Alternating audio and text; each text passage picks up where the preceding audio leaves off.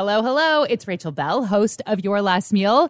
And today we are going to re-air one of my favorite episodes with Ken Jennings of Jeopardy! It seemed like the perfect time to bring this episode back because it was recently announced that Ken Jennings and recent past guest Mayim Bialik are going to be sharing duties and hosting Jeopardy! Through the end of the year. Have you guys been following along with all the drama surrounding who is going to host Jeopardy! It is so juicy. I've been following it closely, and I'm so glad that Ken and Mayim are doing the job, at least for now.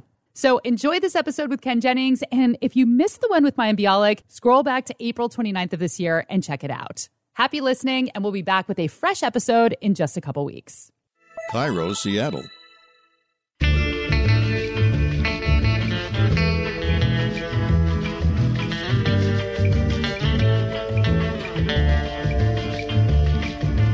I'm Rachel Bell, and this is Your Last Meal, a show about famous people and the stories behind the foods they love most.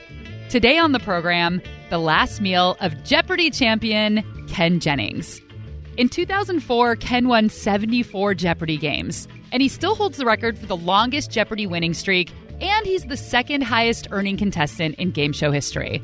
I don't know if it's gauche to say how much he made, but it's on Wikipedia, so I'm going to tell you, $3,196,300. There you have it. So, 14 years after his win seemed like the perfect time to interview Ken. When are you going to have that game show guy from 2004 and on I'm like, your podcast? Wait for it. I'm not ready yet. The time's not right. Right. It's like a cosmic thing. Like, it had to be like the moon was in a certain place. I can't do it. He's a Gemini. Ken's last meal is not Jell-O. But as a Mormon and someone who lived in Utah, he sure did eat a lot of it. Why is there a connection between Jell-O and Utah and Jell-O and Mormons? Well, Jell-O seems to be more popular in Utah, Salt Lake City, than any other area. We'll learn about the history of Jell-O with Lynn Belushio, executive director of the Leroy Historical Society in Leroy, New York, which is home to the country's one and only Jell-O gallery. And from Lynn, I have learned that people will mix almost anything into a bowl of Jell-O. You can put mayonnaise on it, it's a salad. You put whipped cream on it, it becomes a dessert. I'm sorry, did you say put mayonnaise on it? Yes. That will determine whether your Jell-O is a salad or a dessert. So take a Jell-O shot and please state all answers in the form of a question as we glide into this interview with Ken Jennings. Ken competed on Jeopardy! When he was 30 years old and living in Salt Lake City. But his love for trivia blossomed as a kid living in Korea. Part of your childhood was in Seoul and Singapore because of your dad's job. Is that right? Yeah, he was a lawyer and we lived in Asia for 15 years or more. We moved over when I was in second grade. I grew up here in Seattle, moved overseas in second grade, and then stayed till college, moved back to the States, went to UW actually here in town. So how did that influence the way that you eat as an adult? Did you eat a lot of the local food when you were in those places?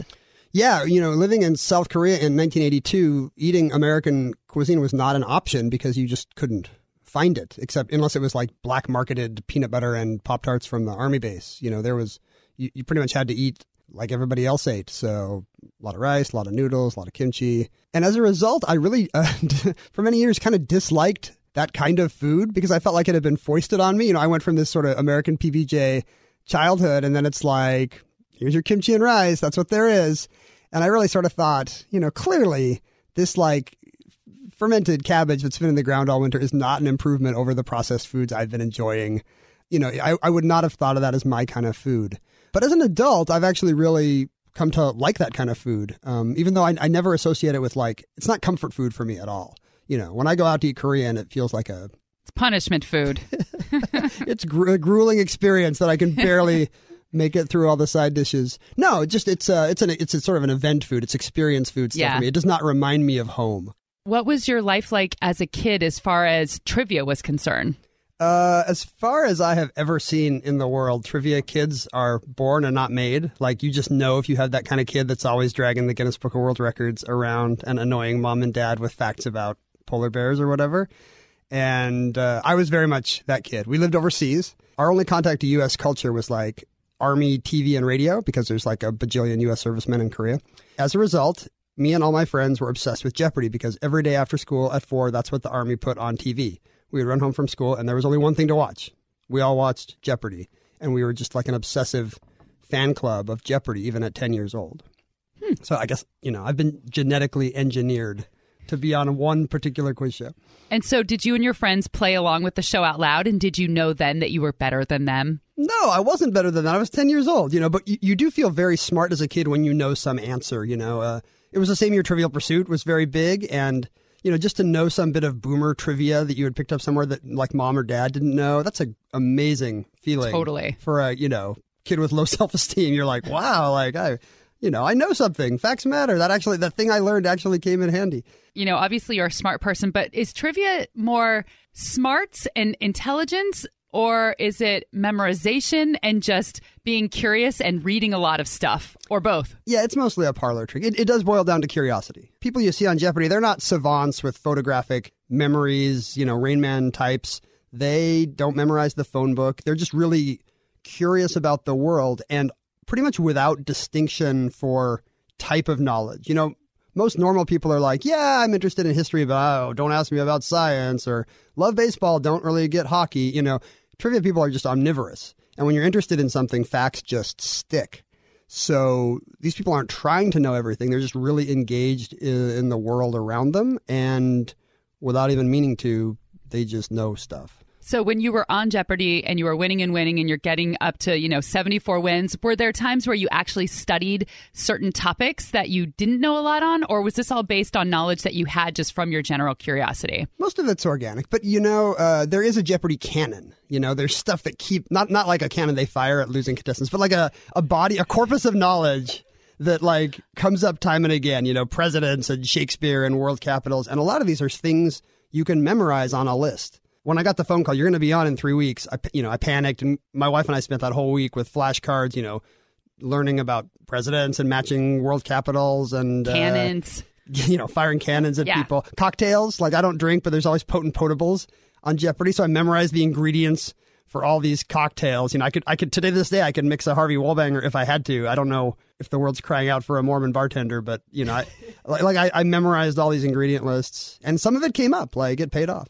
Yeah. Were there many food categories? Was that something that you knew about or that you had to study up on? I was not a foodie at the time. I was poor. I was recently graduated college. I mean, not poor, but like, white person poor, like recently graduated college student, just starting at a computer job. And just like the low level caviar. Yeah, exactly. Like the cheap caviar. But Jeopardy does have a lot of food. Like it's, I think they like the idea that their brand is kind of a, cheat lifestyle kind of a thing. There's that funny little thing that Alex Trebek does where he walks down the line and he asks a question. You're supposed to get to know the contestant better, but it's always a little awkward and dorky. And you had to do that 74 times? 75 because there's a loss too. That's right. Well, we're not talking about that today. I appreciate We're not that. talking about As per that. my writer. That's right. 74 times. And then he just left. He disappeared like Clint Eastwood. He walked away. Nobody knows what happened. There was a puff of smoke, though, when you left. So how did you come up with 74 little trivial conversations to have with Alex Trebek? What were you getting down to on like game 66, game 67? Yeah, I'm with you. I hate that part of the show. Like, that's why DVR was invented. So you don't have to watch those people tell their best story, and it's still so sad, Everybody prepares for it. You make a list of all these things, but you don't know what Trebek's going to say. Oh, you don't know what he's going to ask you? He's a force of nature, man. Nobody there can control him. Plus, being very good at trivia does not self-select for America's most sparkling conversationalist. I want to say that in a nice way. That's another quiz show. Do you remember any of your little conversations, ones that went better and ones that were a little bit awkward? The well did run dry very quickly because they'd be like, okay, Ken, you're coming back next week. What if you went out? We need 10 more stories. Sometimes you make stuff up. Really? Yeah, what was the story you made up? I remember just writing down that I liked airline food, which is not true, but like it's a funny. It gives Alex a chance to make a little quip. It's perfect for Jeopardy use. Nobody cares if I actually like airline food. I remember one time he just got fed up and he was like, this is also food related. He said, Ken, is there anything you want to ask me? And I had no idea this was coming. And I didn't. What would you say in that situation? The first thing I just thought of was, have you been cryogenically frozen? Because I just think of like Larry King, like that they unfreeze him every night. And they just like thaw him out because he's just so old. Larry King is actually jerky. Wait, Larry King's a jerk? No, he's jerky. Oh, like beef jerky. Yes. Oh, okay. He's the processed beef product. Okay. But I said, I hemmed and hawed for, 5, 10, it seemed like forever, 10 seconds. And I finally said, well, what did you have for breakfast this morning, Alex, and I'll never forget what he said to me. A Diet Pepsi and a Baby Ruth. What? That is so unexpected. The breakfast of champions. Before you came in, we were talking about this, my producer Aaron and I said that I thought he appeared to be one of those people who just ate to stay alive. Like, he didn't look like somebody who enjoys food. So I would imagine for breakfast he'd eat something healthy and sensible. It didn't matter what it tasted like. I didn't know he ate like a 6-year-old. I don't know much about his food taste apart from that one anecdote. He is, you do think of him as sort of some cultured man of the world. I like the idea that you think he just takes the minimum caloric intake to maintain Trebek metabolism. Well, I always also think that he is like Ned Flanders, that he's like really buff underneath his suit, that he's just like nerdy from the neck up. He's like the mullet of bodies, like nerd up top, sex machine down below. You might be revealing a little too much about your game show host fetish. How do you eat on Jeopardy? Is there craft services in the back? Do you get a little lunch? Do you have to bring your own in a paper bag? How do you eat when you're on a game show? This is great. I've never done Jeopardy, the food interview. There is some pastry and fresh fruit in the dressing room. All the contestants are sort of sequestered like a jury for, 1950s quiz show scandal reasons. Yeah. It's still a felony to rig a game show. So there's... Is that true? Yeah, like if something untoward were to happen on Wheel of Fortune today, like people could go to jail. There could be congressional hearings again. Wow. It's not just like, Sony doesn't want to get sued. Like, it's a legal issue. So the contestants are all sequestered, and then if you survive till lunch, because you practice all morning, do orientation, you play in the afternoon, they do 5 shows, so it's like a full week in a day. And every time somebody loses, it pretty much is like a cannon. They just disappear, and like they'll call you an Uber. Bye. Half a croissant is all that's left of them. The people who have survived, people who have won or not played yet, get to go to lunch. So you go to the studio commissary where you have been given some chit for $15 worth of Sony Pictures food. And you might see, I've seen Seth Rogen like off sitting in the corner, Usually the big stars are not eating in the commissary. Okay. It's not a 1930s Warner Brothers tour. Was it like being in the cafeteria in elementary school? You have your tray and you're like, Seth, is anyone sitting here? It's pretty much like that, except you have to all sit together because otherwise there would be a congressional investigation. Now that we've whet your appetite with a little Jeopardy lunchroom talk, we're going to get to the main event, Ken Jennings' last meal. But we're going to do it right after this break.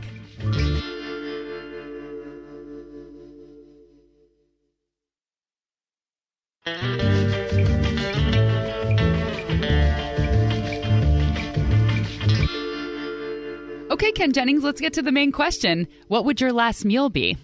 I feel like I joked on Twitter once that if I was on death row, I would want like a McDLT or something, some impossible to obtain fast food menu item of the past.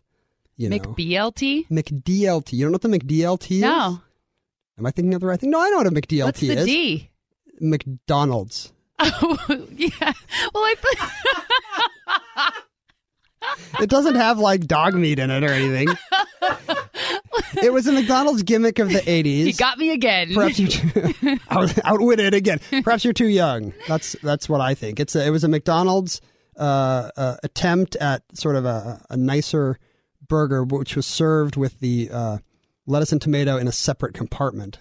So the hot side would stay hot and the cold side would stay cold. Hey, you say you're getting tired of lettuce and tomato hamburgers that don't quite make it? Then look at McDonald's new McDLT. I'm talking quarter pound of beef on the hot side. The new McDLT. Crisp lettuce and tomato on the cool side. The new McDLT. And just so everyone knows, that guy who is singing in this commercial is Jason Alexander, who played George Costanza. George Costanza on Seinfeld. He is singing and dancing in a McDonald's ad. Okay, back to Ken. I'm sure it's a terrible burger, but I just thought it would delay the execution because there's no way they can track down a McDLT. Like, I'm going to be good for, weeks or months or whatever. Years. But I don't think the premise of your show revolves around my execution, right? You're not asking people what they would want from a penal system. I try not to. I always say people can interpret however they want because some people think of it that way. Some people are fixated about being executed by the state. Actually, you know what? I would say that my more intelligent guess, not to say the others aren't intelligent, but the people that are known for their intellect, like Neil deGrasse Tyson and the writer Mary Roach, both focused on if they were executed and how to extend their lives. Well, so that seems to be a smart person thing That's to just do. the universe we live in, the America we live in today. All smart people expect to be rounded up and killed at any moment. You know too much. If there's no, Green Mile at the end of this story, It's supposed to kind of boil down to what you love the most and what's most important to you. I'd probably say barbecue. Has anybody done barbecue? No one has done barbecue. Really? Yeah. I had my wife's a big fan of this podcast, and I had her at one point, like a month ago, run down the things that people had done, so I wouldn't duplicate. She's just reading through on her app. She's just telling me, corn dogs, whatever they are. I'm sure corn dogs was not one of them. And it was not. And I didn't remember barbecue, but that was a few months ago. Right. So I'm the first in on barbecue? Yeah, you're the first in on barbecue. I think that would be it. And I say that at the risk of seeming like a barbecue guy, which is about the furthest thing from my self-conception. You do have barbecue sauce all over your face right now. And you are eating a gigantic thing of ribs right now while we're talking. It's super rude. I can smell the baked beans in your pocket. It's, I just think, it's sort of there's a specific kind of guy who says Q and has fights about Carolina or Memphis, or I don't even know what the things are. It just strikes me as kind of the worst kind of connoisseur culture to be into something so like dad-like as slow-cooked meats, and to have very strong dogmatic opinions about how Kansas City is doing it wrong or whatever. So I would say I have nothing to do with that kind of barbecue culture. Okay, so you're not a barbecue culture person, but you like the taste. I just like to eat it like a lot, as much as possible. Okay.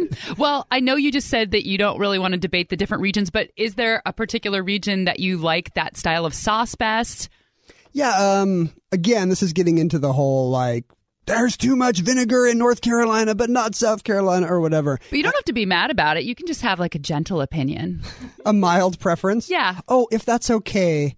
Texas or Kansas City, I would say. Like I kind of like that. I like on the sweetish side. Yeah. Which I think is not the in the know thing to want. And I don't want to slathered in sauce. Like I'm not at, Applebee's or something. That's not where you want to have barbecue right, for your last meal. I'm okay with a dry rub or something. Okay. I'm fine with that. I prefer ribs, and I think maybe like if I was one of these guys, I'd like brisket instead. I don't know. Do you like pork ribs or beef ribs better? I think pork. Yeah. And I don't really know if there's a reason. Maybe they're like fattier. It's probably worse for you, maybe, or... I like them better. I like the taste of pork better, and they're kind of juicier. They are and juicier. Then the beef ones are like Flintstonian sometimes, Right. So it's like a little much.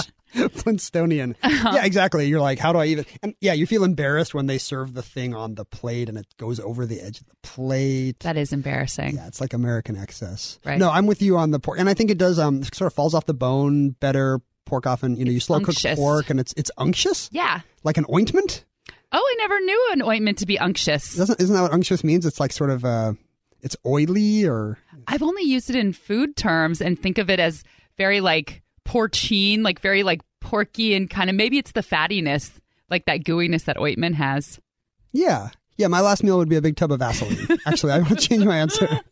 I like to... I've never used unctuous in a food sense, but I'm going to do that all the time now.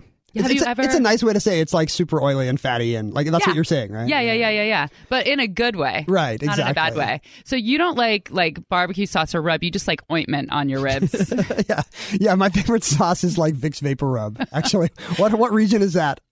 So minty. Maybe Morocco? It's eucalyptusy. Yeah. It's Australian barbecue. Koalas love those I go ribs. to Outback Steakhouse to get my mentholatum flavored ribs. So what kind of sides do you like? Yeah, it's all about the sides, actually. Yeah. Like as much as I like ribs, really, I almost think barbecue is just a vehicle for the side dishes. Yeah. Maybe that's part of my Korean upbringing. There's a lot of barbecue, a lot of side dishes. That's true. You like the banchan? I do like the banchan so much. Those are the little side dishes they just bring out. You order meat, and then all of a sudden all this stuff comes, and you're like, I don't know what this is. I don't know what that is. And they keep replacing them. They never end. Yeah, if you eat all this zucchini, guess what? More zucchini's coming, baby.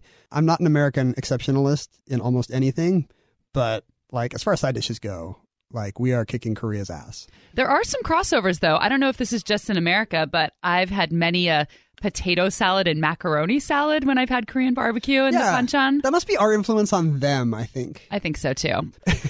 Okay, so what are your favorite side dishes with barbecue? Man, you can't go wrong. I love... Really, it's just carbs. It's just an excuse for carbs, right? I like cornbread a lot. Cornbread with honey butter, man. Black-eyed peas. I guess that's protein. Collard greens, that's like the healthy one, but it's really got a lot of probably bacon grease in it if you I do think it right. they put like jowls in there and Yeah, it's full of jowls. pork fat. Yeah. Love the jowls. Super unctuous. What else? Grits. I don't know if people often eat grits with barbecue, but I really like grits with ribs. Okra. Controversial because it can get slimy. Yeah. It's unctuous in a bad way, maybe. This might be some ancestral memory because my dad's side of the family, actually, they're Southerners, Texas, Oklahoma border, and I think before that, deep South. So maybe there is some like ancestral memory that's just like, even though you're like the world's palest man living in Seattle, you must have black-eyed peas, like this is so much better than your food. I guess if you're genetically predisposed to trivia, you're even more genetically predisposed to barbecue if these were your people. What if it's on the same chromosome? What if all trivia nerds love barbecue and we just don't know? We never asked. Maybe so. Well, Nathan Myhrvold, who's a smart man, he is a Right. barbecue champion. Yeah, I wouldn't have thought of him as a specifically barbecue guy. But you're right. Maybe that is why you get the whole connoisseur thing of barbecue, because it's a kind of nerd, actually, And these people don't self-identify as nerds. The facts they know are sports statistics and cooking temperatures. But that's a kind of geekery, honestly, to be super into your Q. So you grew up Mormon. Yes, And you're still Mormon. I am Mormon. I'm curious about the food in Utah because I was thinking there's most states or regions of the country I can come up with some classic foods that go with that place. I can't think of anything. Oh, Utah has regional food. Do you know what it is? No. Jell-O. Oh, do you guys do the Jell-O salad or the Jell-O cake? What do you mean, you people? Sorry. You Utonians. You didn't say you people. You said you guys. Utonians. I'm just messing with you. I think it's Utahans. Utatas. I'm actually Seattle native. I was born here. But Right. Utah is well known for its bizarre Jell-O concoctions, like from a 1958 Better Homes and Gardens magazine. Like, here's one layer of Jell-O where we're putting in shredded carrot. And then above the lime Jell-O, we're going to have strawberry Jell-O with some canned peaches. And then on top, we've taken some raspberry Jell-O and we've mixed in Cool Whip or, Miracle Whip or something, Gross. So you get these, amazing cross sections of barely edible mid-century food. I think Mormons, like maybe many American religious groups, sort of lag behind the culture by a few decades, and you can really see it in the food. It's Jell-O salads, it's cream of mushroom-based casseroles, it's what would be hot dish in the Midwest, but in Utah, they're funeral potatoes. I've heard of that. And that's because this is a dish that's popular to bring to a funeral, right? Like to No, the it's because wake people after? die if you... If you eat too much. of it. Is that what it is? No, it is. It is. Okay. It is. No, you're right. I'm just. It's the dish you bring to the bereaved. But yeah, that's a very specific kind of frozen hash brown, cream of mushroom soup and cheddar cheese kind of a thing. Maybe with some green onions if you're fancy. Do you like that kind of food? I'm not against it, honestly. Like, funeral potatoes are pretty good. Yeah. And that is comfort food to me because I was raised by that kind of a mom from that era. So I grew up eating all kinds of tuna noodle casseroles and whatnot. And so to me, that kind of is the taste of home. Your whole life is really determined by what you imprint on at age 3 or something, I think. I think so too. My mom makes a Jell-O that has, I'm going to get this wrong, but it's like black cherry Jell-O with cubes of cream cheese, slivered almonds, and like some kind of canned cherry, and then like some Dr. Pepper or something in it, like some kind of soda. Like mixed in, or she just pours it over the whole thing. Yeah, it's like The and creme de then lights it on resistance. fire Yeah. as she's plating it. No, it's you put it in the mix so it hardens Okay. in with the Jell-O, and it's That one actually doesn't sound so bad to me. I eat it every Thanksgiving. To me, it's like the taste of home. Wow, she still makes it. She still makes it, but now that I've left the house once or twice, I am aware that that's kind of an odd idea. That's an odd family tradition. If you think that cream cheese and carrots in a Jell-O mold is gross, wait till you hear some of the other old-timey Jell-O recipes from the executive director of the Jell-O Gallery in Leroy, New York, which is where Jell-O was born. We'll be right back.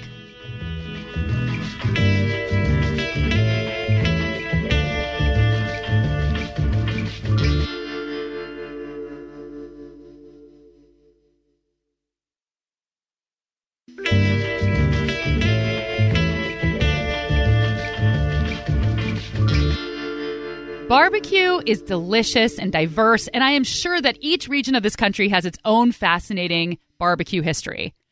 But Jell-O jiggles. So I don't know. It seemed kind of like a no-brainer to focus this episode on the iconic brand of Jell-O. When I emailed Ken to tell him that our Jell-O conversation had escaped the cutting room floor, he emailed back, LOL, is my last meal now Jell-O, a food I almost never eat? That's awesome.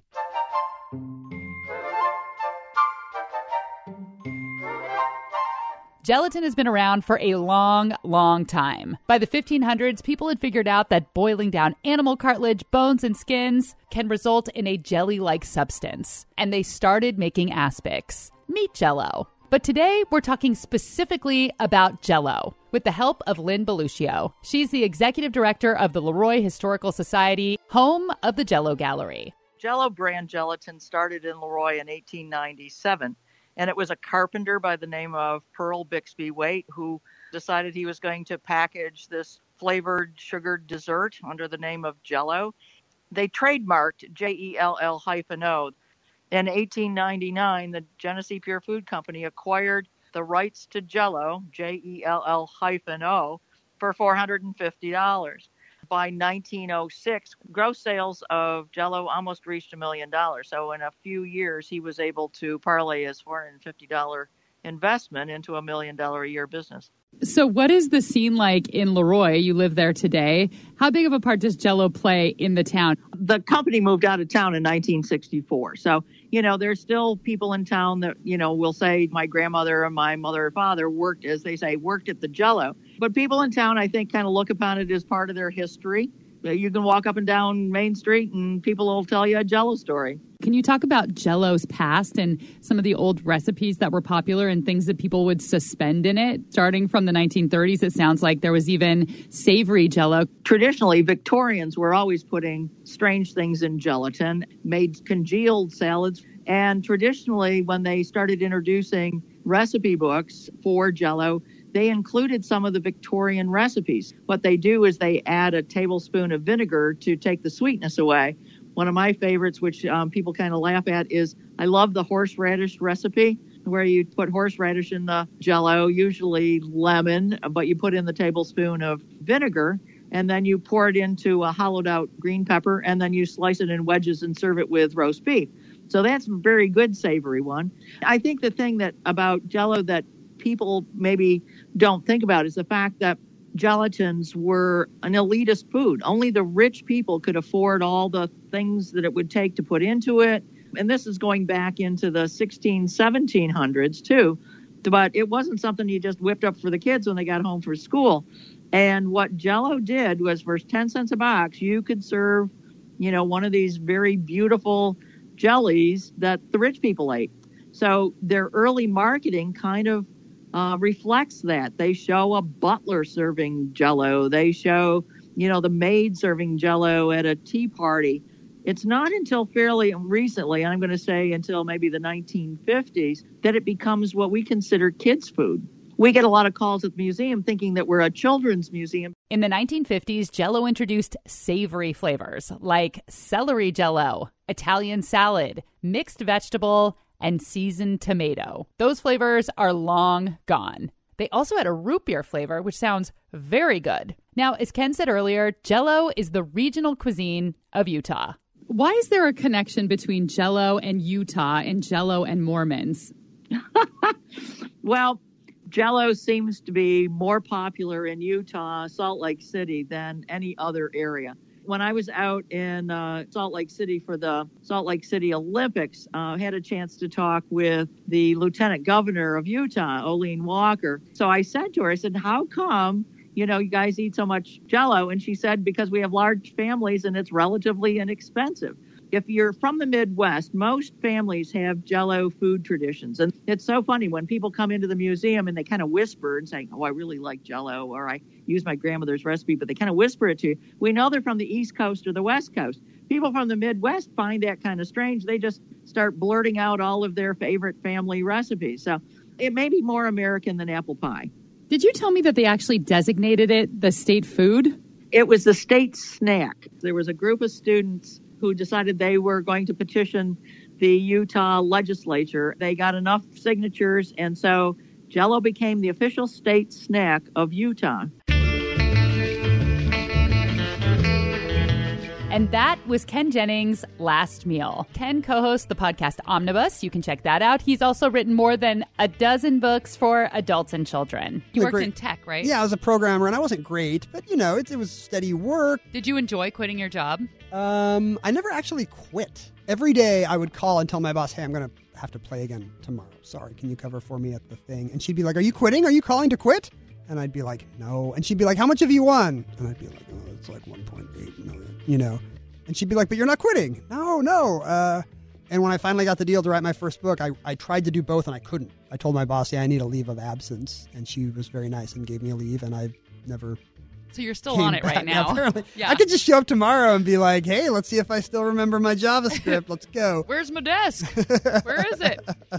And had you always wanted to be a writer? Is this kind of a dream to get to do this now? It absolutely is. That's sort of the main thing Jeopardy did for me is, I was in this field where I was not particularly good at it.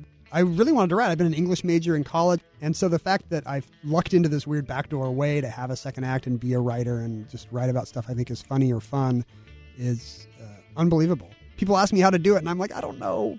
Win on a game show for 6 months, I guess. I'm going to arrange to be on a game show for 182 days. So long that Alex gets tired of you, grandmas get tired of you, everybody gets tired of you. Then you can write your own ticket.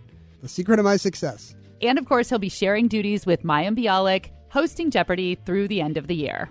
Thanks so much to Executive Director of the Leroy Historical Society, Lynn Beluccio, who graciously took my call even though she was trying to get out the door to go tractor shopping. In 1997, somebody did a survey, and 97% of the American public knew what Jell-O was, but they didn't know who the President of the United States was. This episode was originally produced by Aaron Mason and me. Extra production help by Laura Scott. Our theme music is by Prom Queen. You can find me on Instagram at Hello Rachel Bell, Belle. And if you're listening to this podcast in a place where you can leave a review, please leave a review. I'm Rachel Bell, and this is Your Last Meal.